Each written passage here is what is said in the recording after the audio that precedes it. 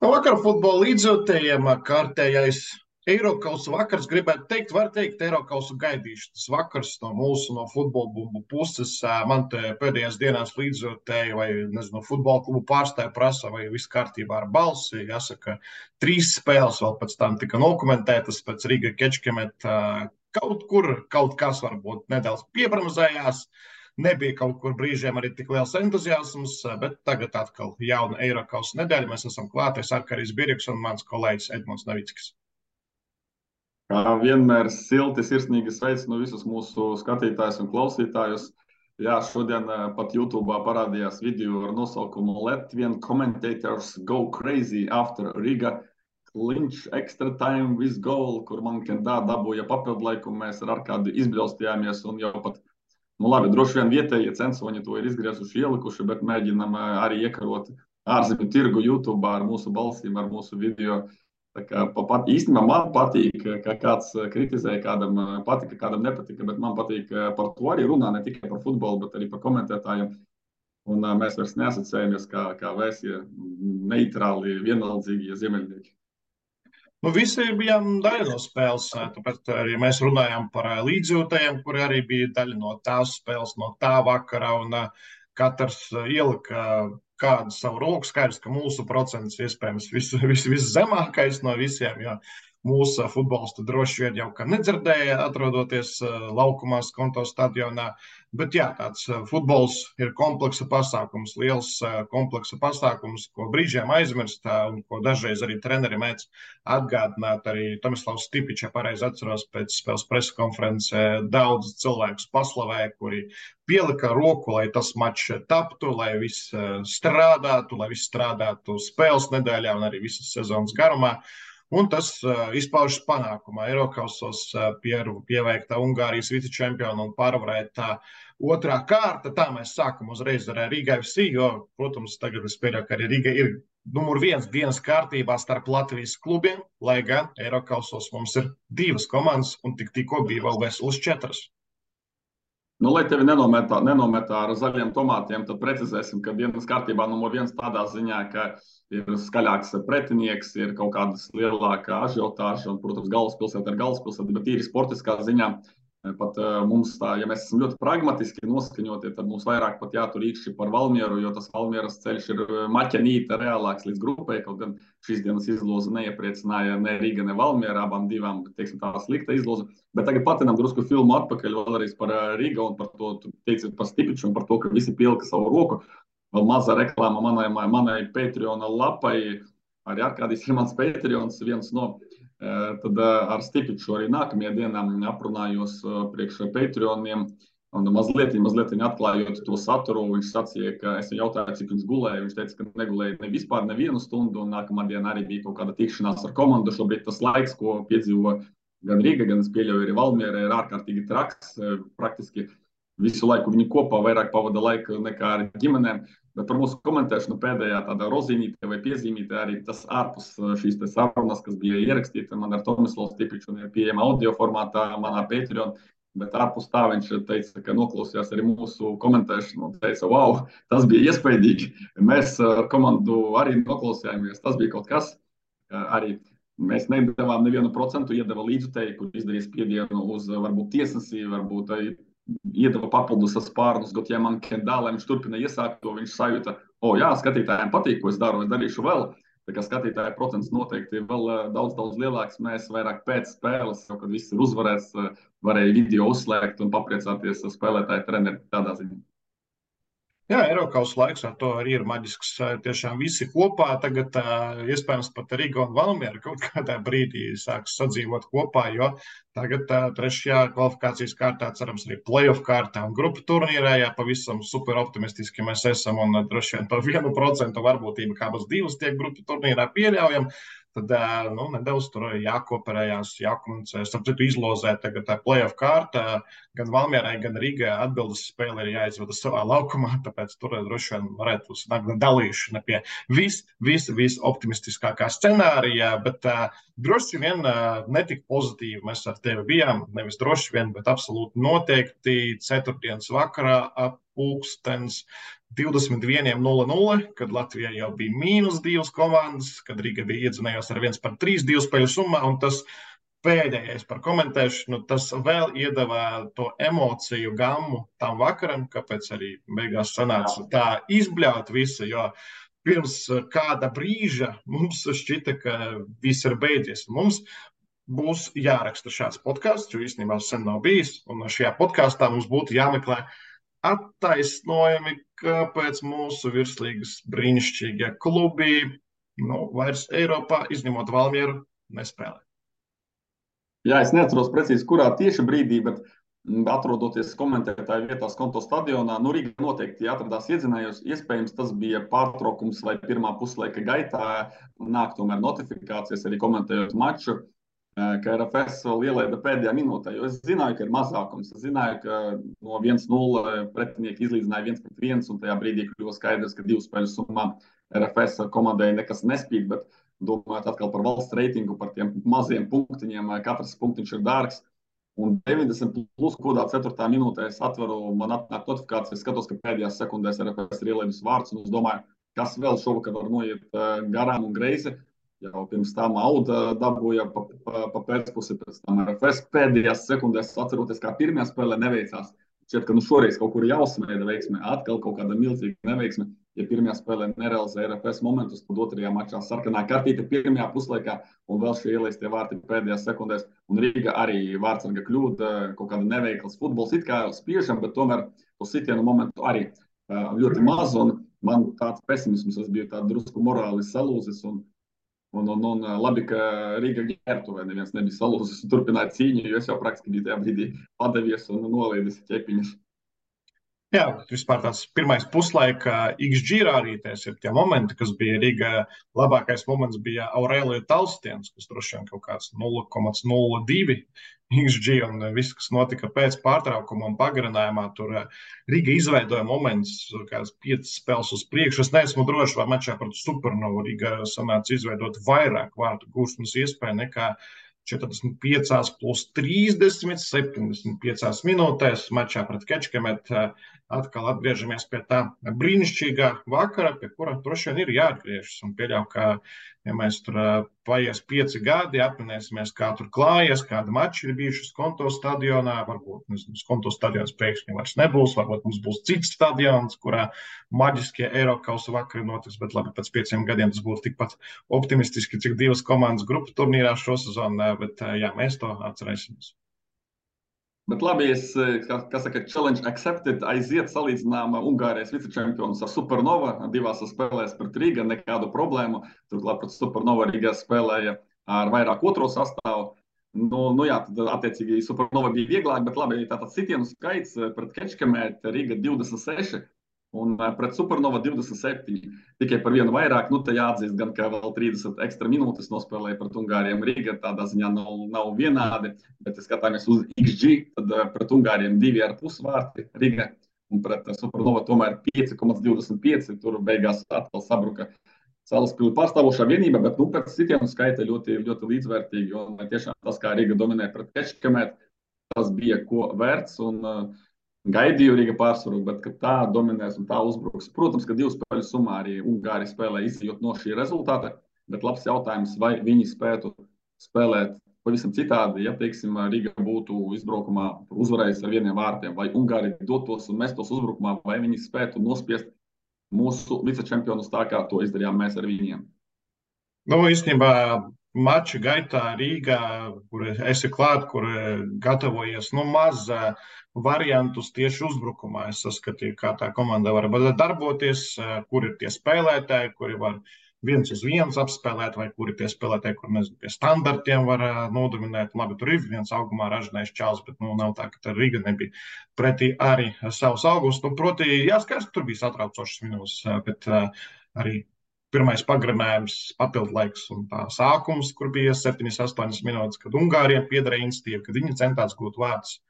Bet globāli, jā, daudz, kas no statistikas aspektiem rada, ka Riga tas duels bija jāuzvar tīri, ja runājam par futbolu, nevis par atkal budžetiem, transferu vērtībām, spēlētāju statusu, spēlētāju pieredzi CV.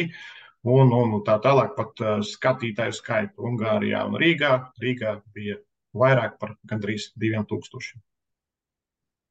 Nu, ja par futbola statistiku un drusku pievēršamies šajā brīdī XG, nu, Valmiera pret Trepenne tur viss ir skaidrs, cits līmenis mūsu komandai, bet ja par pārējiem 3 dueļiem, vēlāk varbūt mazliet sīkāk par RFS un Audu, tur īstenībā XG nenostrādāja un var piekasīties, kāpēc tā, kāpēc mums nepaveicās, kāpēc nerealizējām savas iespējas un kāpēc pretinieki tik veiksmīgi tās izmantoja.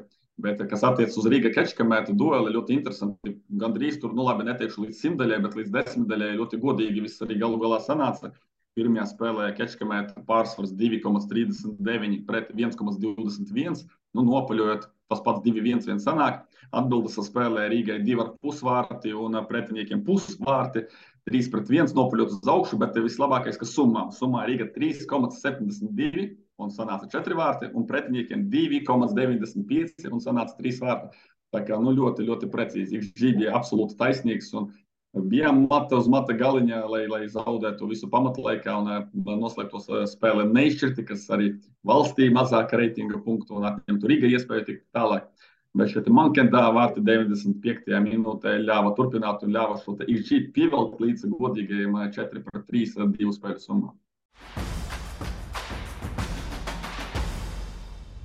Es domāju, pie Rīga vēl atgriezīsimies. Daram tā, ka parunājam arī par citām Latvijas komandām Eirokausos, tā arī tādu galējo kopējo vērtējumu RFS un Audas kampaņām varam uzlikt. Par RFS man uzreiz pirmā doma, ka es skatos to blāķi ar rezultātiem, tur laikam kaut kādi 60 pāri ir bijuši konferences līgā 2. kvalifikācijas kārtā, jo tā ir viss masveidīgākā, intensīvākā kārta, kas vien ir Eirokausos sezonas gaitā. Un skatos 4-1 rezultāts 2 spēļu summā. Latvijā 0-2, viesos 1-2, un tad atcerījos, ka RFS pagājušajā sezonā klājās pret kārtas grupu turnīrā. Tur arī mājas spēle 0-2, RFS bija diezgan daudz vārtu gūšanas iespēju, un 0-2 ir droši vien rezultāts, kas būs vienā no 50 mačiem, ja RFS un Hārts ar tieši tādām pašām vārtu gūšanas iespējām tiktos savā starpā. Absolūti tas pats bijis lokā pret Sabahu, un arī izbraukums. Arī tur RFS gūst vārtus, skaistus vārtus, gan Friesenbiklers Edinburgā, gan Jānis Ikaunieks Baku. Nu, tiesa tur secība bija. Toreiz izvirzījās vadībā Skoti diezgan ātri 2-0 šoreiz. 1-0 RFS labā. Arī sarkanās kartītes bija abās izbraukuma spēlēs. Arī Morozam bija sarkanā kartīte tiesa Rīgā pret Hārts, bet šoreiz izbraukumā pret Baku. Un kaut kā šos 2 dueļus sazīmējot. Nu, arī īstenībā tā transfermarktu vērtība un vispārējais, nu, gluži kā kopijas šie 2 dueļi, kur RFS varēja dabūt vairāk un varēja uzvarēt pat teorētiski abas spēles pēc statistikas un tā tālāk, bet beigās 2 zaudējumi un 1-4, 2 spēļu summa. Jā, šo te ļoti labi savilkies, par to nebiju aizdomājies. Nu, tāpat droši vien man ir jāatgremo tas, ko daudzi nepārtraukti saka, ka pagājušā gadā RFS trakā spēlē Belfastā, iekļūstot grupu turnīrā. Tāpat atceramies arī, kā Rīgas spēlē par to pašu Linfieldu glābāmies. Un arī izloze, kas ļāva izlaist 2. kārtu vispār RFS, tā ka veiksmes arī netrūka Viktora Moraza komandai arī pret maltiešiem līdām ārā. Nu, lūk, tad uz 2 gadiem esam izsmēluši to veiksmi, kā dažs labs saka, un tagad mazliet ir tie rūgtie humosi ir jānorī, jo XG atkal es tagad neiedziļināšos varbūt 100, kā te Rīga un Ungāru duelī, bet nopaļojot, tad RFS savā laukumā bija jāuzvar ar 2-1 un izbraukumā loģiskākais pēc XG būtu 1-1 neizšķirts un summā 3-2 RFS labā. Kā uzvaru neizšķirts, bet tā vietā sanāk 2 zaudējumi, ļoti skarbi, ļoti netaisnīgi, ja skatāmies tikai uz šo atsevišķu dueli. Vienmēr pretī kāds teiks, ka arī realizācija ir meistarība, bla, bla, bla un tā tālāk, bet nu, tāpatās man vismaz nepamet sajūta, tiktos šis komandas vēl vairākas reizes un noteikti RFS kā minimums nezaudētu summā kaut kādā lielākā 8, 10, 15 spēļu summā būtu apmēram 2 līdzīgas komandas, kur varbūt RFS pat vairāk nodominē, bet nu, bija kā bija jānorī šis kumos un RFS turpina cīņu pret Rīgai Virslīgā, un, protams, ka šis ir tas šobrīd galvenā aktualitāte RFS komandai, pamēģināt dabūt čempionu zaru, uz ko tik ļoti skaudīgi uz Valmieras šo pretiniekiem šo zaru noraugās šobrīd mūsu Rīgas grandi. Jā, Eirokausu kvalifikācijas viens no stāstiem ir valsts ar diezgan labām futbola tradīcijām, ar diezgan labu valsts reitingu, bet tomēr tur parādās jauns klubs, ambiciozs klubs, no nulles sāk, aizvada sekmīgu sezonu, balstoties uz to, ka tas klubs ir bagāts, ir pilns ar resursiem un tiek Eirokausos kā neizcētais un tiek pie komandas, pie kluba, kas pāris gadus cīnījās, aizvadīja sekmīgas Eirokausu kampaņas, lai savu reitingu dabūtu un beigās tas reitings neko nedod, ja pretiniekos ir komanda ar krietni lielāku budžetu, jo vienkārši var atļauties Azerbaidžānu kā valsts veidot bagātas sporta komandas, var piesaistīt Luksemburgas izlases spēlētājus, kas šobrīd skar īstenībā pat diezgan ok Eiropā, ņemot vērā, kā Luksemburgas izlase spēlē un uz ko pretendē. Esmu pārliecināts, ka vienā no tuvākajiem Eiropas čempionāta fināla turnīriem arī piedalīsies, bet tas ir tas, par ko mēs vienkārši varam nožēlot, nedaudz paraustīt plecus, neizdevās. Toties plus, ka izdevās kā tādai pieaugušai komandai, pieredzējušiem klubam pārvarēt pirmo kārtu, 2 uzvaras, viss kārtībā izbraukumā, smagos apstākļos izdevās, 3 punktus dabūt mājās, bija krīzes brīži, bet tos pārvarēja un arī izcīnīja uzvaru, kas līdzjūtējiem, kuri bija uz vietas, arī paliks atmiņā kā tāds foršs futbola piedzīvojums, vēl jau vairāk slokāts notika, uz kuriem vēl bija jātiek no Rīgas vai no citiem Latvijas reģioniem. Jā, noteikti nedrīkstam aizmirst šīs 2 uzvaras pār Makedoniju komandu, arī tie bija punkti valsts reitingā un RFS. Mēs jau to latiņu tā uzstādām, kā pašsaprotam, uztveram, ka mēs 2 reizes uzveicam Ziemeļmaķedonijas komandu. Jā, tā bija kausa īpašniece, 7. komanda tikai savā valstī, bet tik un tā 2 uzvaras paliek 2 uzvaras. Un vēl pirms vairākiem gadiem, 15., 16. vai 14. gadā, mēs diez vai varētu tā pārliecinoši iet pāri šādām komandām. Vēl par Sabahu piebildīšu par šo RFS pretinieci, ka pat svētdienā tā iesāka Azerbaidžānas čempionātu un tikās Sabaha, kas ir pagājušā gada vicečempione, pret 4. vietas īpašnieci, diezgan labi zinām arī Eiropas kartē klubu Gabala, vai nezinu, vai pareizi izrunāja Kabala vai Gabala, un rezultāts 5-0 Sabaha labā. Tā kā ļoti uzturnēja RFS Sabaha, arī par atskaņām runājot, Sabaha galvenais treneris gan pēc pirmās spēles, gan pēc otrās spēles varēja redzēt, ka viņš ir tādā kā neizpratnē un šokā, ka Latvijas var nākt tāda komanda, kas arī uz papīra netik lielu budžetu, bet ka var spēlēt šādi, arī, protams, apskatoties grupu turnīru konferences līgā, arī tīri saturiski šajā vasarā RFS brīžiem pamatīgi nodominē pār Sabahu, kur ir daudz leģionāru. Un pēdējais, ko pateikšu, arī treneris pēc pat uzvaras pār RFS un gaidāmās spēles pret Belgradas Partizanu sacīja, ka viņi gaida vēl vairākus pastiprinājumus, kas parāda šī kluba tiešām naudas iespējas, kaut kur pat Riga atgādina stāstu, kur vienkārši atvēzēties var un darīt, ko grib. Jā, es lasīju, ka no Beļģijas Prolīgas kluba var iegādāties spēlētāju par 800,000 eiro. Tātad, ja var maksāt šādas summas, tad varat arī saprast, kāds tur ir budžets, kādas ir ambīcijas. Azerbaidžānas žurnālisti mediji pieprasa, kāpēc lai arī Partizan neuzvarētu, turklāt to pieprasīja vēl pirms dueļa pret RFS no šī ļoti bagātā kluba, kas īstenībā pieder arī plus mīnus LNK variantam, tikai Azerbaidžānā arī vietējam miljonāram tur par budžetiem, par naudas summām tik dziļi. Es nepētīju, ka tomēr arī tas mačs ir aizgājis. Nezinu, vai vairs atzīme likt, tad grūti droši vien punktos valsts reitingā. Es vēl tikai, lai cilvēki vēl saprastu, tu pieminēji par to, ka žurnālisti pieprasa arī uzvaru pār Belgradas Partizanu, tad arī pirms dueļiem pret RFS, lai gan bookmakeru koeficienti rādīja, ka plus mīnus vienādas komandas, vienādas izredzes, bet vadošajā Azerbaidžānas sporta portālā bija teksts un jautājumi no žurnālistiem, lika vērtēt ekspertiem, un tur bija tā, kā jūs domājat, vai var notikt sensācija un Sabaha var zaudēt šajā 2. kārtā pret RFS, tad viņi jau gaidīja, izlase bija notikusi, viņi gaidīja tikai un vienīgi Belgradas Partizanu, un par RFS tas ir tāda kā garām ejoša barjera, kaut gan spēles pierādīja, ka varēja sanākt arī pretēji. Tas parāda, ka viņu domāšana un viņu ambīcijas pavisam citā līmenī. Bet par atzīmi atkal droši vien jānodala sniegums un rezultāts. To ļoti grūti ir samiksēt šajā brīdī, jo ja sniegums es liktu tiešām ļoti augstu vērtējumu gan pret Makedoniju, gan pret Sabahu, savas tur 8 balvas var ielikt. Rezultātu viena kārta pārvarēta, otrā nē, tur jau labi, ja 6. Jā, tad, ja mēs liekam kaut ko pa vidu, tad Idejas. septītnieks kaut kāds iezīmējies. Un gaidam nākamo sezonu. RFS centīsies nākamo sezonu padarīt atkal savu sekmīgāku Eirokausos, lai to izdarītu, ir jāuzvar Latvijas futbola virslīgā. Tieši priekšā Rīga jautā. Jā. Jā, Rīga jāiekļūst grupu turnīrā, jāpieveic Fenerbahče, jāpieveic Twente, un tad RFS kļūst par latviešu čempionu. Scenāriji ir ierakstīti priekšā virslīgā. Paliek jau 11 kārtas, tad dažām, šobrīd tikai vienu pārcelto spēli.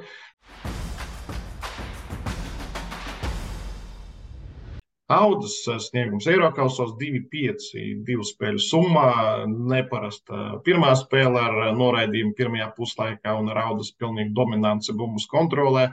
Lielāko spēles daļu un otrā spēle, kur bija tās nelaimīgās minūtes. Otrā puslaika, bet pirmā puslaika pašā izskaņā, tālstienas, standarts, viens iekrīt, otrs iekrīt, trešais. Un galu galā otrais puslaiks pārvēršas bez maz vai par formalitāti, kurām komandas arī veic diezgan daudz maiņas pārtraukumā, gan viena, gan otra. Un arī puslaika gaitā tās maiņas atnāk agrāk nekā tas būtu konkurētspējīgākā mačā. Un droši vien būtiskākais, ka daudzi Audas futbols tika pie pieredzes, un cik zinu, cik arī stāstīja Simola arī pāris dienas vēlāk pēc spēles pret Jelgavu, tad pirmais, kas skanēja uzreiz pēc tās spēles, bija cenšamies tagad virslīgā vai kausā, lai tas atkārtotos vēlreiz, un tur jau būtu pavisam cita pieredze, proti Auda domā uz priekšu, Auda nepārdzīvo, nemet visu krūmos, ko vien var nomest, ieskaitot, kaut kādas spēlētājas. Auda turpina kā komanda piedalīties cīņā par 3. vietu, un droši vien es pat mēģinātu iezīmēt Audu kā favorītu uz 3. vietu šobrīd virslīgā. Man par Audas startu Eirokausos personīgi, es dalos ar personīgām izjūtām un neko neizdomāju, tad tomēr dusmas ir, nelielas dusmas. Var uz viena plauktiņa salikt to, ka debija un viņi nav vadošā komanda Latvijā, un viss ir kā saprotams. Te pašā laikā, manuprāt, tas vairākums, ko Auda dabūja pirmajā spēlē Rīgā, savā ziņā likteņa dāvana. Ņemiet vairākums, atgādināšu, ka virslīgā tūlīt 3 apļi būs noslēgušies, un Auda nereizi nav bijusi vairākumā. Un šeit debijā lūdzu pirmais puslaiks muļķīgs noraidījums pretinieku centra aizsargam spēlē vairākumā. Es nesūdzos par spēli Skonto stadionā, es vairāk par to, ka šis noraidījums ļāva atgriezties pirmajā spēlē, dabūt neizšķirtu 1-1. Noteikti gribējās otros vārtus, bet 1-1. Tas, ko Simola arī teica, mums ir iedota iespēja. Un šis treneris, somu treneris, es ticu, ka viņš pateica visus pareizos vārdus komandai. Viņam ir ļoti laba pieredze tieši Eirokausos. Viņam nav nekas papildus jāpierāda. Viņš ir tādus skalpus ņēmis Eiropā ar viduvēju somu komandu kups. Viņš ir sitis Astanu, viņš ir uzvarējis Ukrainas Premjerlīgas komandu vēl pirms kara. Un viņam tiešām ir šī Eirokausu pieredze, viņš runā pareizas lietas. Man ļoti simpatizē tieši viņa tie vēstījumi. Tie ir pareizi vēstījumi. Un spēlētājs uzskata, viņu nesadzirdēja. Man radās, skatoties spēli izbraukumā Trnavā, ka ik reizi, kad jau Auda nokļūst tādās labās pozīcijās, sitienu pozīcijās, vai pēdējā piespēlē aizdara, tomēr saminstinās, tomēr nav nobrieduši, tomēr psiholoģiski vāji. Nevar paņemt aiz olām to pretinieku, paņemt un iesist tos svarīgos vārtus un iedot nervozitāti pretiniekam, izvirzīties vadībā 2 spēļu summā. Atakoja moments, joprojām man acu priekšā, atakojas iziet, tur 2-1 aizsargu, ātri izspēlēja, būs izgājiens 1-1 un būs vadība. Un kaut kā tomēr šķiet, ka nevis tāpēc, ka nepaveicās, nevis tāpēc, ka pretinieks būtu galvastiesu pārāks, bet tikai tāpēc, ka paši līdz galam nenoticēja treneras teiktiem, sev nenoticēja un neizdarīja visu iespējamo. Īstenībā, kur to ticību var smelties, ja tev ir 28 spēles virslīgā bez uzvarām par top komandām? Liepāja šeit varbūt patraucēja Audai to pārliecību dabūt, izlīdzinot rezultātu tieši starp 2 spēlēm pret Trnavu Spartaku. Jā, protams, šajās 28 spēlēs neviens no Audas spēlētājiem nepiedalījās visās, proti, kāds atnāca tikai vasarā, kā Valmieras, un viņam vispār šādu top 4, top 5 spēļu pieredze Audas sastāvā nav, bet tomēr tas arī kaut kādā veidā pasaka, ka kaut kur noraustās, kaut kur vēl, tas ir psiholoģiskais, ko mēs varam spekulēt, ko mēs varam vienkārši piespēlēt arī līdzjūtējiem to faktu vēlreiz atgādināt par 28 spēlēm bez uzvarām par top komandām kopš, teiksim, un sauksim to par atgriešanos virslīgā, turot prātā arī Audas garo vēsturi. Nē, nu, tev ir pilnīgi taisnība tādā ziņā, ka nav šīs pozitīvās pieredzes, bet no citas puses, kad mēs šo sēriju no 28 pagarinām līdz 100 spēlēm un nekad nesagaidīsim, kad Auda beidzot uzplauks kā tāds ziediņš un beidzot kaut ko tādu pamatīgu, gruntīgu izdarīs futbola laukumā. Kā tāds? Tur ir spēlētāji, kuriem to paveikt, tur ir bijušie Latvijas izlases spēlētāji, esošie Latvijas izlases spēlētāji, Rīga spēlētāji, viss kaut kas tur ir. Ņem un dari, ņem un spēlē. Kad tu to sēriju beidzot pārtrauksi.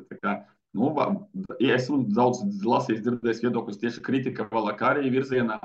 Man kaut kā šķiet, ka komanda tomēr spēlētājiem vairāk paškritikai jābūt. Par treneru darbu vispār interesanta tendence bija otrajā kārtā, ka 3 no 4 mūsu komandām pārkārtojās uz sistēmu ar 3 centra aizsargiem. Jā, Auda dažreiz tā spēlē, RFS un Rīga ārkārtīgi reti to dara, bet tomēr Rīga pirms otrās spēles, RFS jau pirmās spēles gaitā un Auda pirms, vēl vienu spēli pirms Trnavas jau spēlē pret RFS, spēlē ar 3 centra aizsargiem. Tātad treneri analizē, treneri vērtēja iespējas un meklēja risinājumus, kā varbūt Audai, ja runājam par otro spēli, vairāk bez bumbas dabūt savus uzbrukumus, un pirmajā puslaikā pretuzbrukumi tiešām bija līdz notika tas, kas notika, līdz notika Daniela sitiens no diezgan brīvas pozīcijas, skaists, precīzs, bet neviens tur viņam blakus neatradās, un turklāt arī pirms sitieniem paskatāties, kāds spēlētājs kustās, tur jau neviens blakus nav. Ne, arī es te nometāju ar dubļiem drusku Audu, bet jāatzīmē, ka tiešām tie Spartaka goli, visi tās tālās piespēles un tie noslēgumi arī augstākā klase, tur arī neko pielikt, neko atņemt, un šajos kadros bija žēl noraudzīties arī uz to pašu Robertu Ozolu uz aizsargiem. Izpildījums bija fantastisks, es vairāk par to, ka arī paši ar bumbu varējām noteikti vairāk izdarīt, bet par tiem 3 centra aizsargiem katram ir cits iemesls. Auda, tu pareizi pateici, vairāk nostiprināt aizsardzību.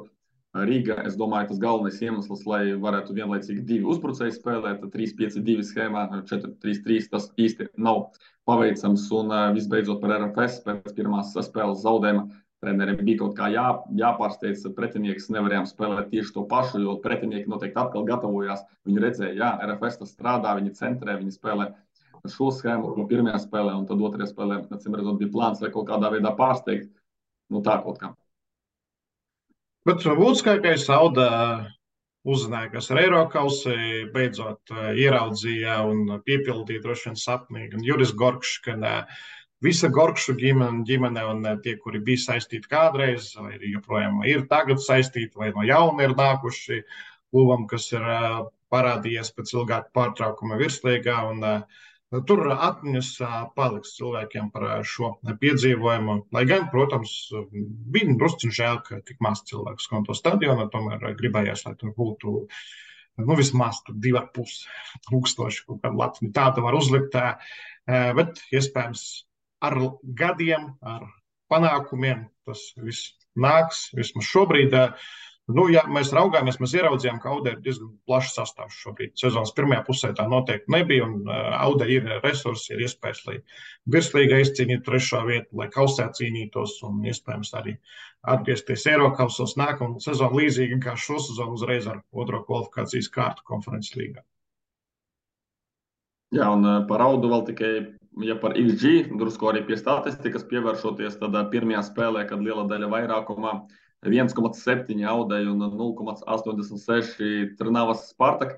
Mēs gan vēl pirms raidījuma ierakstīšanas ar Arkādiju izrunājām, ka tur viens moments, kur, ja kāds atcerēsies, Atšols sniedzās pie bumbas pēc standarta situācijas un pielabojot bumbu, viņš būtu iesietis praktiski tukšos vārtos, taču mūsuprāt sitiens pat netika izdarīts.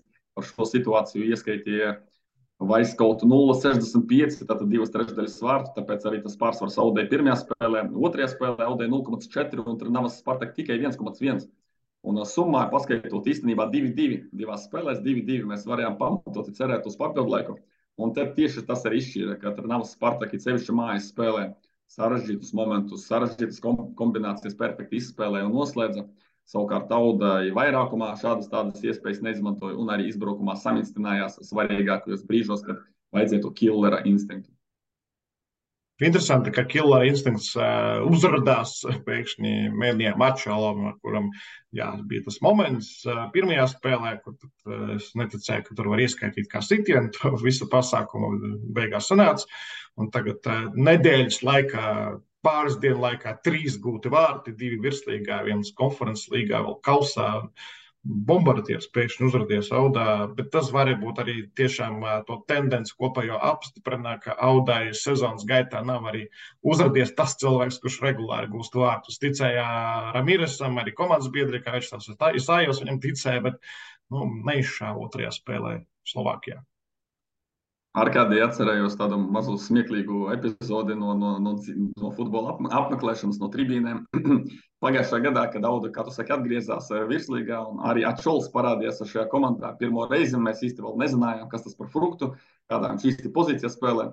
Un jaunā fantasy sezona bija sākusies, un atrodoties tribīnēs, tā bija Audas spēle, iespējams, ka tukumu, bet nav tik svarīgi. Un viens no līdzstājiem PPK biedrs arī bija paņēmis Atšolu savā fantasy komandā, un katru reizi, kad viņš saņēma bumbu, tad sāka skaļi kliegt, ahol, sit iekšā, bet tad viņš saprata, ka viņš ļoti zemu spēlē, balsta pusars, ka tur vienkārši nav variantu, un tad atmeta roku un saprata, ka tā izvēle nav bijusi pareiza, bet, kā redzam, pusotru gadu vēlāk Atšols perfekta izvēle, sāk gūt vārtus, sāk krāt punktus. Un pieliekot svītru Audas kampaņā Eirokausos, līdzīgi kā pagājušajā gadā, mēs arī visām komandām ielikām vērtējumus. RFS, gan varbūt aizmirsām, jo RFS pārāk ilgi Eirokausos noturējās. Tad Audai kaut kas starp 4 un 6 droši vien. Baigi negatīvo atzīmi negribās likt, proti negatīvo 2 vai 3, nav absolūti pelnījis Auda, bet augstāk par 6, manuprāt, kā arī ne. Es gan tomēr pakritizēju, bet tas tā vairāk cerot uz kaut ko vairāk, bet es ielikšu to 6, jo neizšķirts savā laukumā intriga 2 spēļu summā. Un pat atbildes spēlē pusstundu noturējās Auda, tā kā vairāk nekā puse no doļa šajā divcīņā nebijām zaudējuši, cerējām uz kaut ko, un tad tas sabruka viss ātri, bet kopumā Auda kaut ko arī izdarīja, kaut kādas pēdas atstāja, nebija pilnīgi peramie puikas, tā kā 6 no manis. Jā, plus arī fani uz izbraukuma spēli aizdevās, tur bija gan laiks, gan ērta lokācija, lai to paveiktu. Izpelnījās cieņu arī no Slovāku faniem. Bet arī Andra Grīnberga vlogi, arī kvalitatīvs darbs, arī jāuzslavē atkal Auda, ka, cik saprotu, tomēr Audas bija šī iniciatīva, ka ņemam šo cilvēku debiju, šo vēsturisko brīdi, dokumentējam video, fotografijas, un arī tas noteikti kā plusiņš kluba darbam ārpus futbola laukuma, gan Audai plusiņš, gan arī, protams, pašam censonim Andrim Grīnbergam. Jā, būs arī dokumentālais vai nu seriāls, vai nu filma, vai YouTube projekts, kurā ne vloga formātā, bet tieši parādīs skaisti un visas emocijas, visus pārdzīvojumus, gan mājas spēlē, gan arī izbraukumā Slovākijā, Trnavā, kur pāri 7,000 skatītāju noraudzījās spēli klātienē.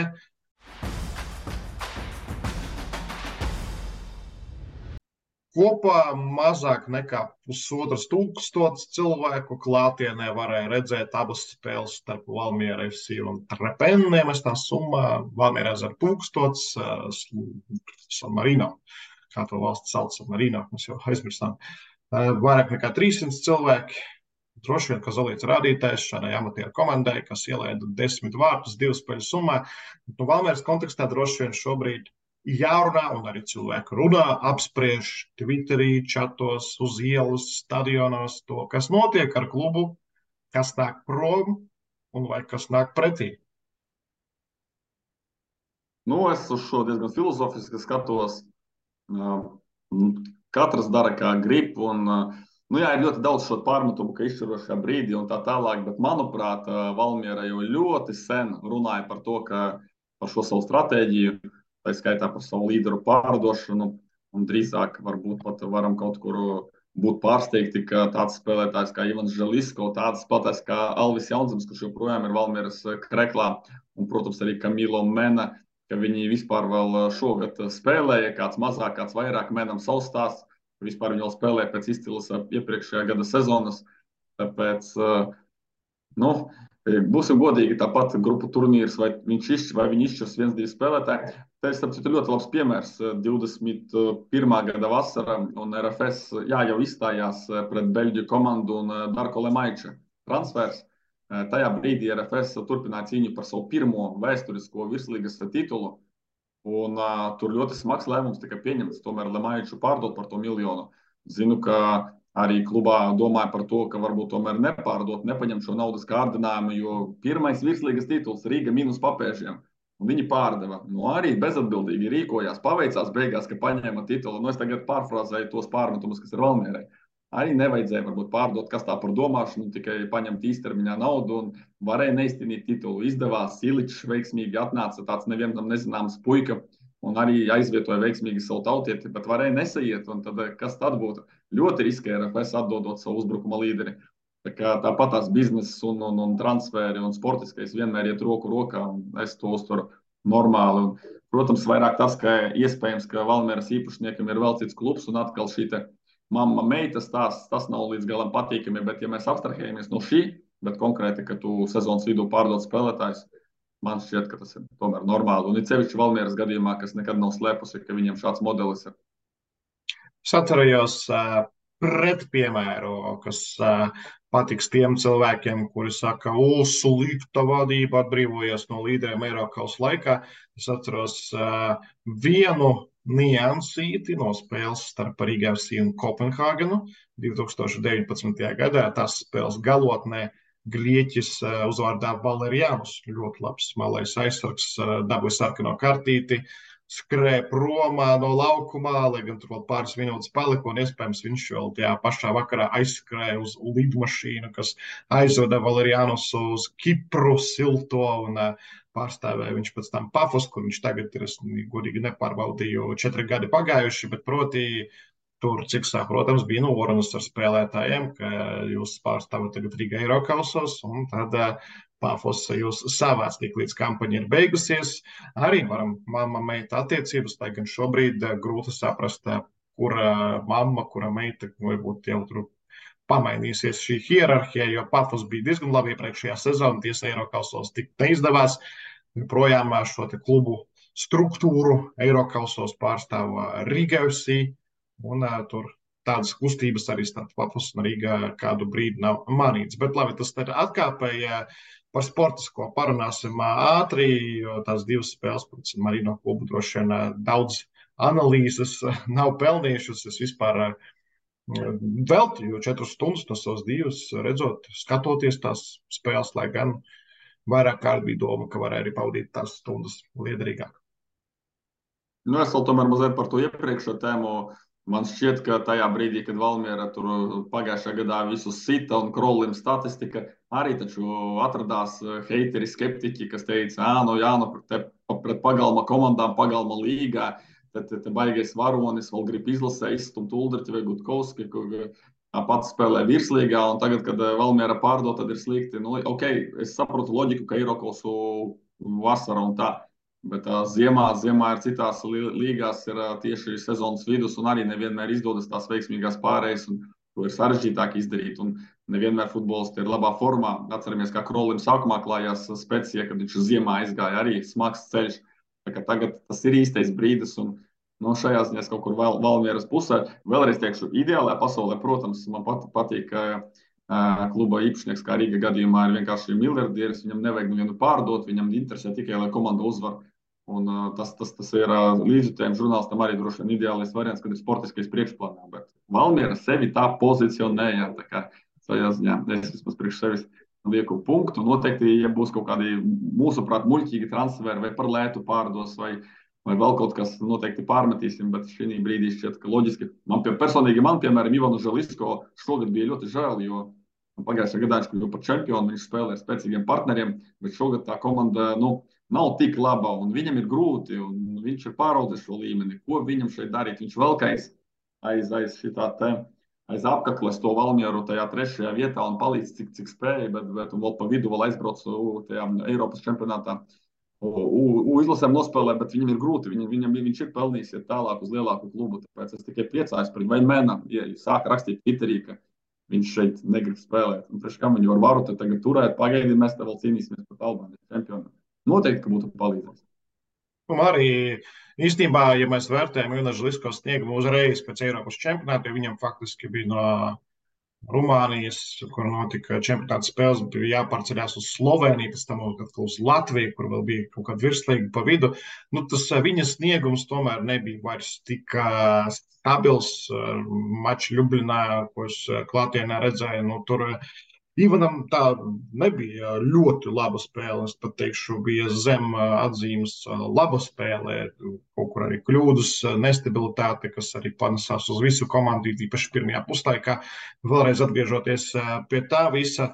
Un vienīgais, jā, ka žēl, ka tagad Polijas otrā līga, un Polijas otrā līga nevis Polijas ekstraklasa, kas uzreiz liek domāt, vai tā līga tos spēlētājiem izaugsmas iespējas tādas, kādas, piemēram, varēja dabūt vēl pusgadu Latvijā, un iespējams dabūtu kādu citu kārdinošāku piedāvājumu, un varbūt arī summas izteiksmē, bet tur daudz nianšu īstenībā, kurus mēs nezinām, piemēram, par līguma garumu, ko mēs vēl varētu nezināt par vēl kaut kādiem plāniem, par Ralfam Izenegaram, kādu vēl klubu paņemt varbūt. Nē, nu, te ir dažas pamata lietas. Te atkal drusku saucas rubrika Polijas futbols, bet pirmkārt, Gdaņskas Lehija, Eiro 2012 lielais stadions, viņi skaidrs, ka grib uzreiz viena gada laikā tikt atpakaļ ekstraklasē, un tas ir klubs ar tādām tradīcijām, un es pieļauju tomēr arī ar īpašnieku maiņu, ar pietiekamiem naudas līdzekļiem, lai to ātri izdarītu. Tā ir viena lieta. Otrs vēl tālākai atkāpēji. Ervīns Pērkons, ar viņu taisu podkāstu savā Patreon lapā. Mēs ik pa laikam tiekamies un parunājam. Viņš nu pat bija aizvedis Ralfu Maslovu, nu tas droši vien nav nekas baigais noslēpums, uz pārbaudi. Es nezinu, kā tā pārbaude ir noslēgusies, bet uz Polijas pēc spēka 4. līgas komandu. Un, nu, Ervīns teica, tagad es viņu citēju, varat ticēt viņam vai nē, viņa prāt tas ir apmēram tas pats Jelgavas līmenis. Tikai varbūt vēl labāka futbola infrastruktūra, lielākas iespējas izcīsties tālāk. Un pat Polijas pēc spēka 4. līgā viņš bija patīkami pārsteigts par tiem laukumiem, kas tur ir, par treniņiem, par līmeni, par visu. Un viņš pat nebija pilnīgi drošs, ka Maslovs ir galvas tiesu pārāks par tiem futbolistiem, lai kā leģionārs izcīnītu tur vietu sastāvā. Atgādinu, ka Maslovs tagad uz U21 izlases izsaukts un viens no šī gada Jelgavas līderiem. Tā kā arī pirmā līga, bet, nu, protams, mēs nepretnostatīsim šeit Želisko Mena, viņi jau ir augstākā līmeņa, viņi virslīgas vadošie spēlētāji nepretnostatu nekādā veidā nesalīdzinu ar Maslovu, tikai tā atkāpē, ka tas futbols nebeidzas ar ekstraklasi, un jāatzīst, ka citās valstīs futbols ir lielākā cieņā, un arī tāpat ir pirmā līga ir pietiekami nopietnas turnīrs. Vēlreiz teikšu, Želisko Menam jāspēlē ekstraklasē. Nu, mēs varam teikt, ka Lehijas uzstāvā viņa noteikti saskarsies ar daudz lielāku spiedienu, prasībām, ka ir jārāda rezultāts, jāuztur citu Želisko spēlē, Kapičs arī jau 2 spēles pat nospēlējis Gdaņskas komandas sastāvā, un Mene pieļauj, ka 11. datumā tuvākā spēle arī drīzāk debitēs. Skatītājs skaits pavisam cik. Jā. Nu, ok, ko mēs varam vēl atbildēt tiem līdzjūtējiem, kuri saka, ka, nezinu, kur ir man galvenā, varbūt pat vienīgā pretenzija, pieļauj, ka pārāk daudz tādu sašutušo līdzjūtēju prasījās varbūt kluba mājaslapā vai, nezinu, Facebook lapā tāda uzruna no Ulda Pūcīša vai, nezinu, Ralfa Iznegara vai kādu viņa pārstāvi, ka viss ir kārtībā, tur stratēģija, kur nemainās, tiks turpināts ieguldīties Valmieras futbolā, tur mēs neesam fārpūs, nu tur var PR daļa, kur 2 cilvēki, kas nav maz formulēt to visu, lai līdzjūtēji nomierinās. Kaut kā dažreiz tur runājot arī satiekoties ar līdzjūtējiem, ar futbola nevienaldzīgiem, ir sajūta, ka cilvēki kaut kā baigi rausta tas, ka pēkšņi Valmierai -2 spēlētāji, varbūt pat -3, jo Kapičs labi iegāja mačā pret Ljubļanu, un daudz nodomāja, ka tas ir tas trūkstošais elements, kas sezonas gaitā Valmierai nebija, un tagad arī jau vairs nav. Bet Arkādī, tas jau īstenībā ir labi, ka cilvēki nav vienaldzīgi un ka ir viedoklis arī tiem, kas nav Valmieras līdzstē. Viņi vienalga pieprasa, kā Valmieras vadībai rīkoties. Atkal teikšu, ka pirms 10 gadiem es būtu sapņojis, ka ir tādas reakcijas, ka ir tāds atspulgs un visas šīs runas par to, tas ir tikai interesantāk, un mēs mēģinam iedot savu redzējumu šajā visā. Es vēl pateikšu tā, ka varētu, ka Valmieras vadības lēmumus pārdot savus vadošos spēlētājus attaisnoja veiksme, proti izlozes neveiksme, jo ja būtu 4. kārtā aiz Albānijas čempionu, kas starp citu būs favorīti pret Valmieru, ja 4. kārtā mums spīdētu, piemēram, Breidablīk, Islandes komanda, tad varētu tiešām pabakstīt un pateikt, ka ir palaista vējā iespēja, jo ar meni un Želisko divas komandas būtu ņemamas. Bet šodienas izlozē mēs rakstām raidījumu pirmdienas vai otrdienas, kas tagad mums ir vakarā, tad pirmdienas vakarā, tad, diemžēl, mums ir zaudētājs no pāra Ludogorets Astana. Zaudētājs pareizi? Jā. Es gan nezinu šobrīd, ņemot vērā, kā Islandē visi jūtas. Pieļauju, ka Kazahstānā ir drusku vieglāks izbraukums, plus Astana, tur nav vairs tādu spēlētāju, kādi bija brīžos, kad Astana cīnījās Eiropas līgas grupā, Champions līgas grupā, viņiem arī bija kampaņa. Pieņemsim, ka Astana zaudēs pret Ludogorets. Ludogorets ir favorīti tajā pārī. Tas arī jāatzīst, ka arī tie laiki ir vainījušies, ka Astana vairs neizraisa tādu draudu trieku. Lai gan Kazahstānas izlase labi startē, tagad tur daudz kazahu varbūt citādāk. Bet līdz tam vēl jātiek, jā. Līdz tam var tikt Valmieru. Pat mēs gribam, lai tas tiek iztenots, jo Partizāni, arī jāsaka, pret Albāņu komandām Latvijas klubiem pēdējos gados laba pieredze bijis vispār. Jā, bet skatoties uz koeficientiem, tad tomēr redzam, ka pirmajā spēlē, kas notiks Rīgā, Skonto stadionā, Valmiera pret Partizāni, tie koeficienti ir ļoti līdzvērtīgi, kas nozīmē, ka Albāņu čempions ir diezgan liels favorīts 2 spēļu summā.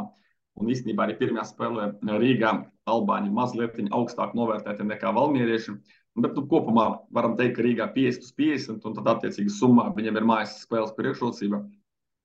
Būs arī sarežģīti, un šobrīd jādod neliela priekšroka Partizāni Albānijā. Tāpat kā daudz vietas citur, futbols ir numur 1 un pieredze un vispārējais klubs ar lielu vēsturi. Valmieriešiem būs ļoti jānopulas, un arī veiksme būs nepieciešama, lai pārvarētu šo diezgan smago barjeru. Lai gan šodien es paskatījos, un izrādās Partizāni solidarizējas ar Valmieru, un viņi arī savu mājas spēli neaizvadīs savā pilsētā, Tirānā, bet Elbasanī vai Elbasana pilsētā, kas stundas brauciens. Atceros, ka braucu arī garām tam stadionam, kur arī izlase ir spēlējusi. Tad, jā, interesanti, ka viņi neizvadīs modernajā Tirānas stadionā savu maču, bet brauks uz turien varbūt ietaupīs līdzekļus. Tāds ir plāns, kā tur tā ekonomika veidojas. Bet jā, abas komandas spēlēs citās, ne savās pilsētās.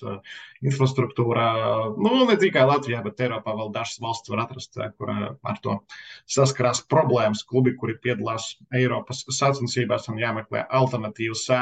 Jautājums, jā, kas šodien viens līdzjūties piespēlēja, vispār interesants. Tagad pēc mēnesi pēc Želisko aiziešanas šobrīd jānosauc top 3 Valmieras spēlētāji pēc prasmēm, ieguldījuma, lomas komandā. Kurus tu nosauc šobrīd?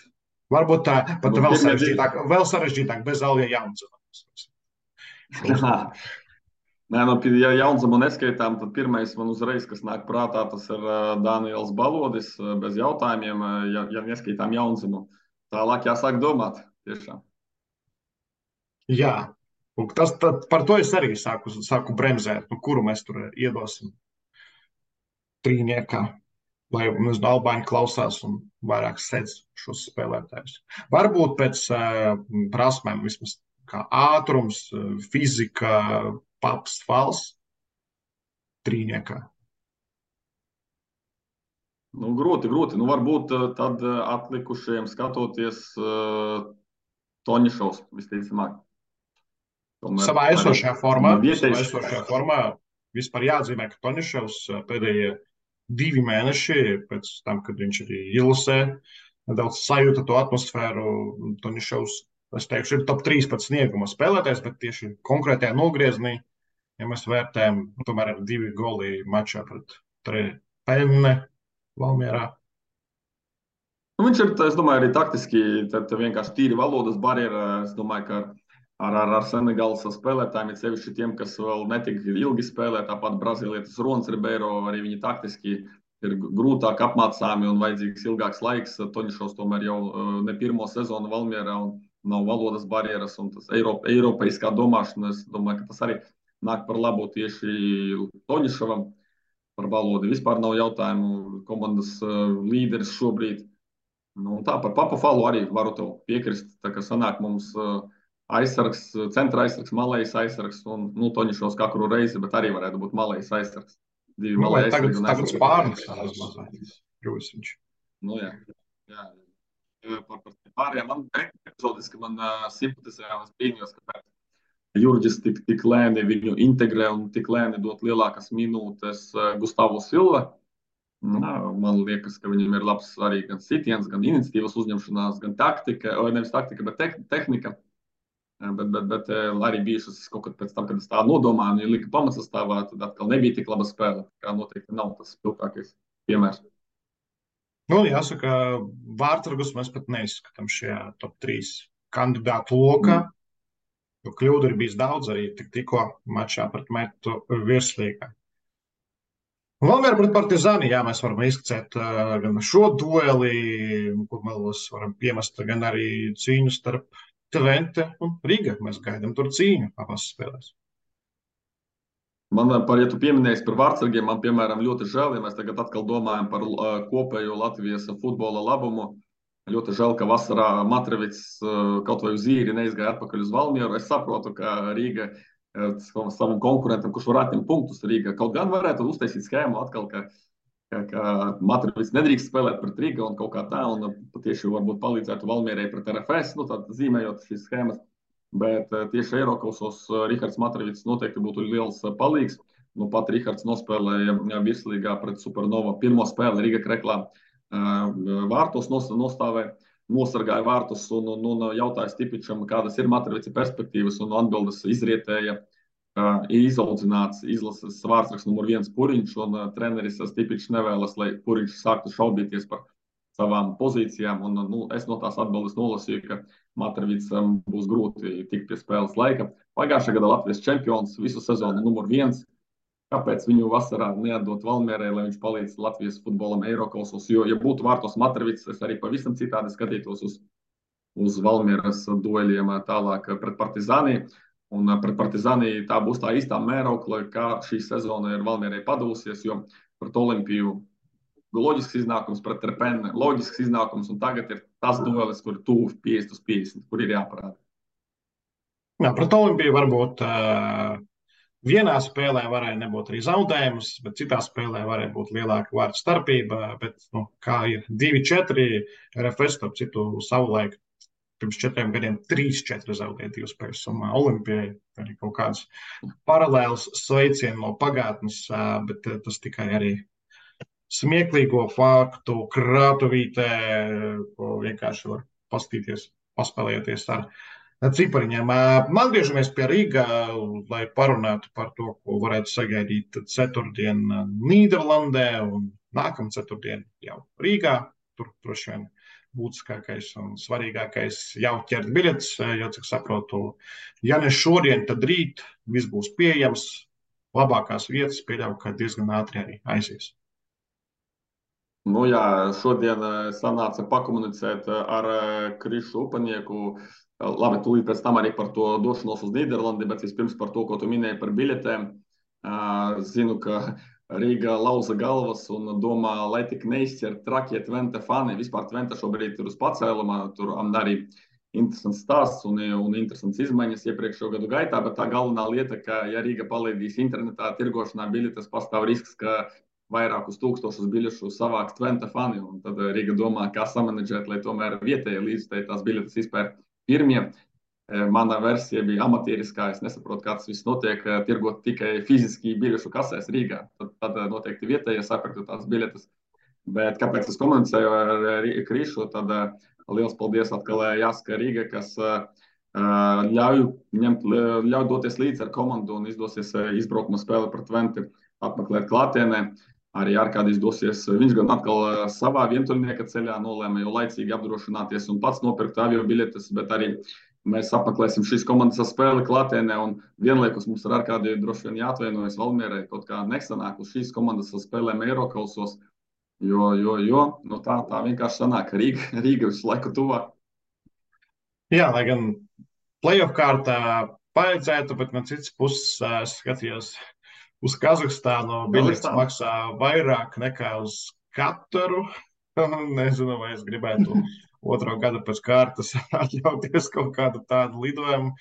700 eiro tur bija minimums. Tā kā, ja Valmiera tiek un ja pretī Astana, tad īstenībā Valmiera varētu neko nenopelnīt uz lidojuma rēķina. Nu, varbūt tomēr Ludogorets un Bulgārija tas jau būtu reālāk. Ļoti gribas arī kaut kā to palīdzību, to klātienes efektu Valmierai paturēt īkšķus par Valmieru stadionā. Bet jāsaprot arī šīs čārteru lietas, tad Rīgā lido ar čārteru lidmašīnu un ir reālāk paņemt arī līdzi kādu žurnālistu. Valmiera, cik zinu, arī uz Albāniju dosies ar regulāro reisu, tātad, jo katrs cilvēks... Tur pārsēšanos, tur diezgan tāds smagnējs ceļš Valmierai būs līdz Tirānai, kur ļoti maz lidos, atceros, bija tur 19. gadā pēc Albānijas izlases spēles, tur pāris lidmašīnas dienā bez maz vēl lidot, pēc tur čārteri iespējams arī nav regulāra lieta, tā, ar avio termiņiem, jēdzieniem nedaudz paspēlējoties.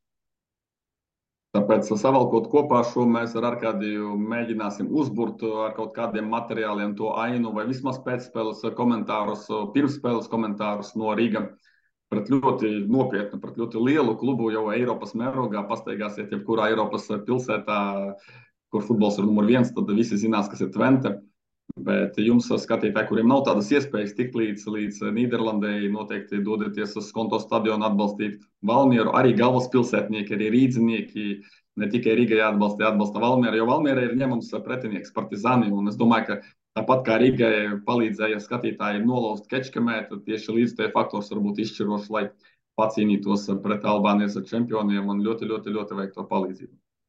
Nu, tiem, kuri regulāri nāk uz stadionu, var vienkārši tādu izklaidi uztaisīt, kā Valmiera organizēs spēli, kā Rīga organizēs spēles Skonto stadionā, kā ir bijis Facebook grupu turnīrā, kā ir bijis uz Audu, ja kāds ir bijis, PPK arī bija mainīts Skonto stadionā šajā vasarā.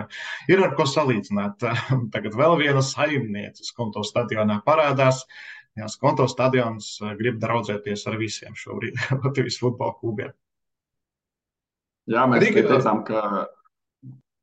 Jā, Rīga Twente ātri varbūt, cik smags tas izbraukums solās būt, jo es tiešām nedaudz pārsteigts biju par to statistiku. Atminos, es skatījos beigas mačam starp Twente un Fiorentīna pagājušajā gadā konferences līgas playoff kārtā. Tur bija super moments Twente panākt 1-0, 2-2 spēļu summā. Spiediens bija knapi Fiorentīna izdzīvoja.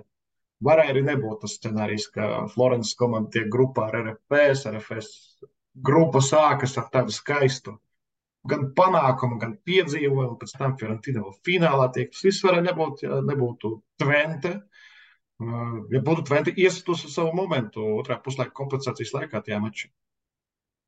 Jā, manā Patreon lapā ir izvērstāks apskats par Twente, bet galveno faktu padalīsimies tagad, tad Twente iepriekš Eredivises sezonā 17 mājas spēlēs nezaudēja nereizi, un Twente bija tāda vienīgā komanda visā Nīderlandes čempionātā.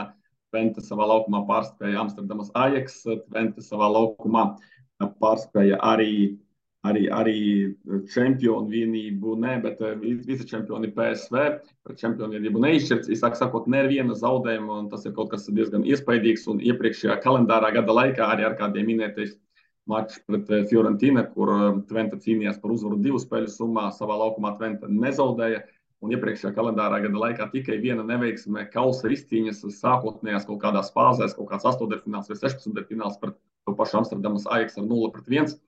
Tas ir ļoti iespaidīgs fakts, un tiešām Twente savā laukumā ir praktiski neuzvarama. Arī mans materiāls saucas, ka Twente mājās neuzvarama. Ka Rīga tas tests būs ļoti sarežģīts.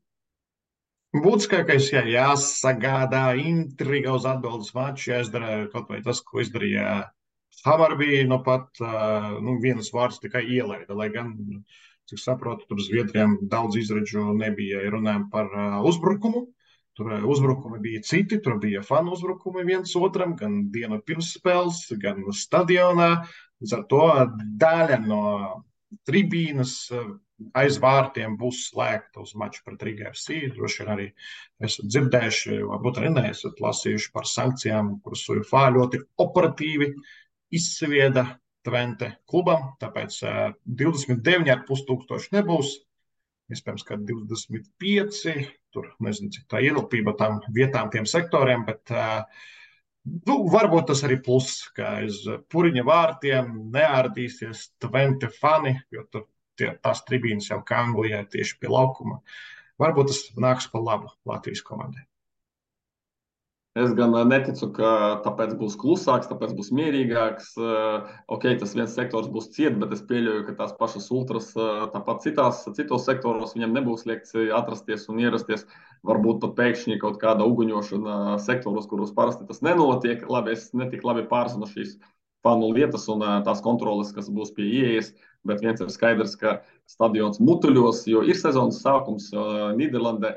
Tāpat kā es nezinu, Anglijā šis līgas, nevis līgas kausa, bet community shield vai kā viņi tagad sauc, visi nogaidīsies visu vasaru pēc lielā futbola un Nīderlandes Twente. Tā būs otrā mājas spēle, pirmā bija pret Zviedriem, un tās būs jau grupu turnīra tuvums, un skaidrs, ka tur viss būs pilns, neskaitot šo vienu sektoru, un tā atmosfēra būs ugunīga.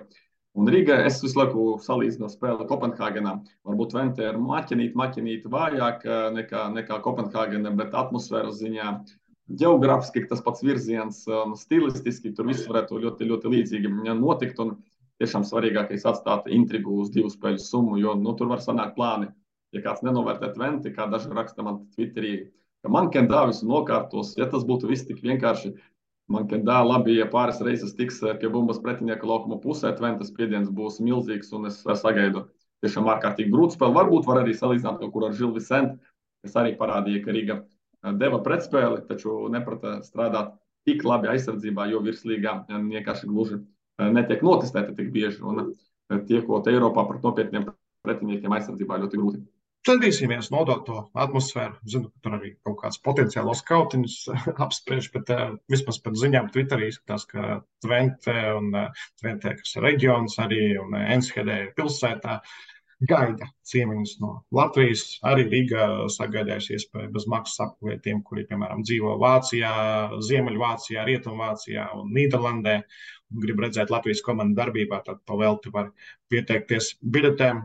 Pēkšņi, ja jūs esat tur, ja klausāties, varat izmantot šādu iespēju. Riga sociālajos tīklos viss ir. Vēl viena lieta, ārkārtīgi interesanta, tomēr mazliet jau uzkurinot to, es domāju, tu pat šo vēl neesi nofiksējis, lai gan tu zini visu par Latvijas futbolu. Twente un Rigas spēli vadījis tiesasis no Vācijas. Iedomājies, Twente un Enskedes pilsēta ir turpat pie Vācijas robežas un tiesās vācu tiesas, un viens pat cilvēks uz Twente Twitter ierakstu atbildēja, kopš kura laika drīkst tiesāt tās pašas valsts cilvēks ar savas komandas spēli. Tas no viņu pašu nīderlandiešu līdzjutējiem tāds komentārs, bet te pašā laikā mēs ar ārkārtīgi bijām liecinieki arī ar vāciski runājošo tiesasi Islandē. Tomislavs Stipičs ļoti labi komunicēja, un tā tiesāšana jāsaka, ka bija diezgan labvēlīga Riga komandai Rekjavīkā, un Stipičam arī šajā ziņā, viņš sevi arī bieži vien sauc par vācu treneri, kaut gan ir horvāts, kurš visu mūžu nodzīvojis Vācijā, arī varētu būt zināmas priekšrocības. Tā kā šī rīvēšanās, kurš dabūs ietekmi pār vācu tiesas uzvārdā Šrēders, uzvārds arī labs. Interesanti.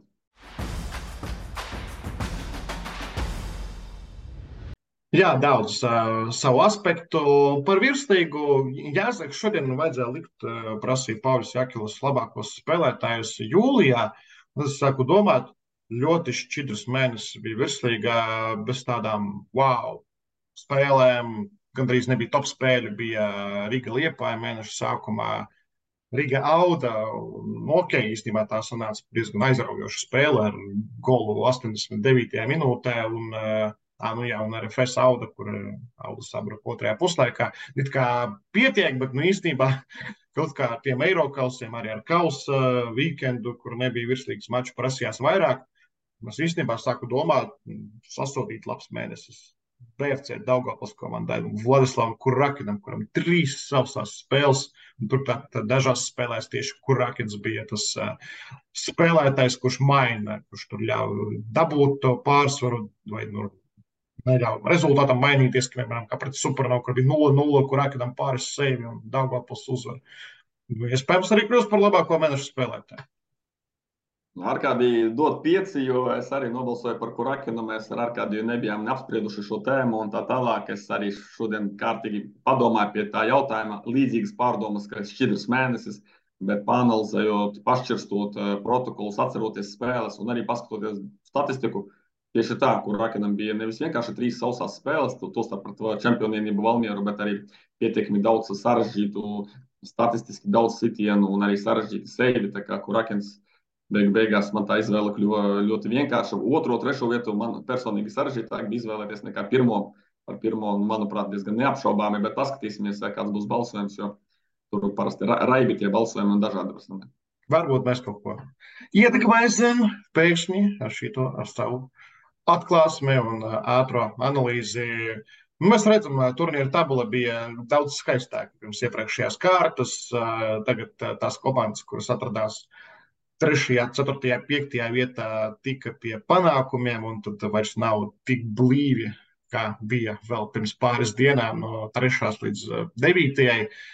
Un tagad atkal izskatās, ka tie 3 zirgi, Auda, Valmiera un Liepāja, paliek, un Metai nebūs raksturiņa, tāpat kā Jelgavai pieredzes, balstoties uz to, ko šo komandu treneri saka, un Daugavpilī droši vien kā resursu, lai sacenstos un apzīmētu kaut vai savu dalību cīņā par Eirokausiem.